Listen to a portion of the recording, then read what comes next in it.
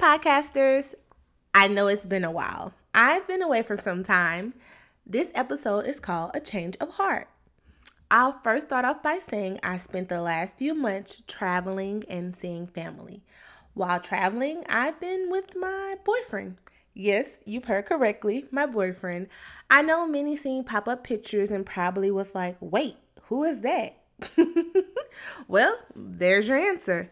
We recently traveled to multiple states and we really enjoyed ourselves.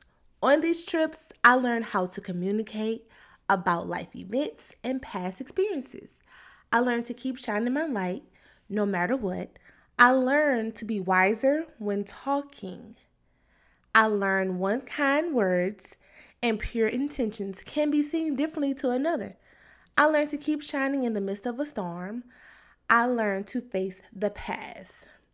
So, with that being said, I had to come home to take care of some business.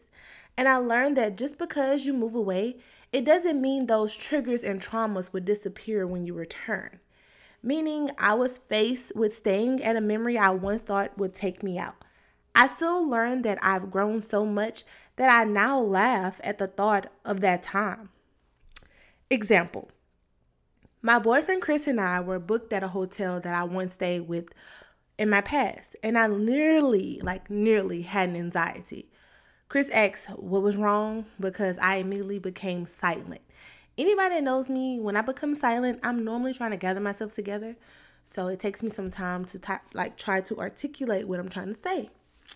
So y'all, the flashbacks return, and I immediately gather myself together. I then explained my experience because Chris and I are good communicators, and he completely understood. I then took a deep breath, and, I faced the place I once was in a dark place at. I encountered more, moments like that while on the trip, and each time I became stronger and stronger.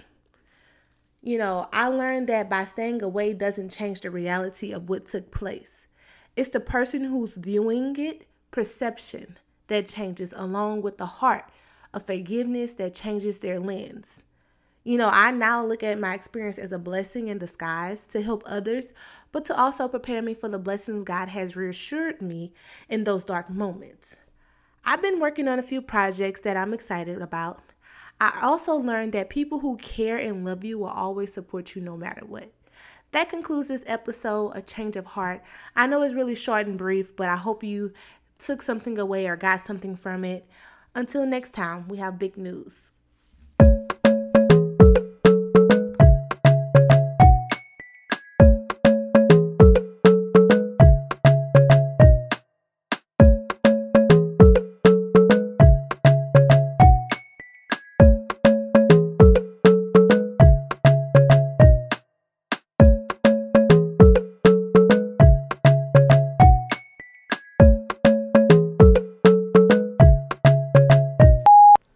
Great job, Chanel.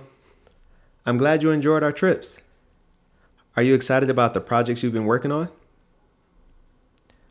Chanel? Hello? I guess she must have went to sleep. Well, be sure to follow, like, and subscribe on all platforms at Chanel Speaks, and be sure to leave a review.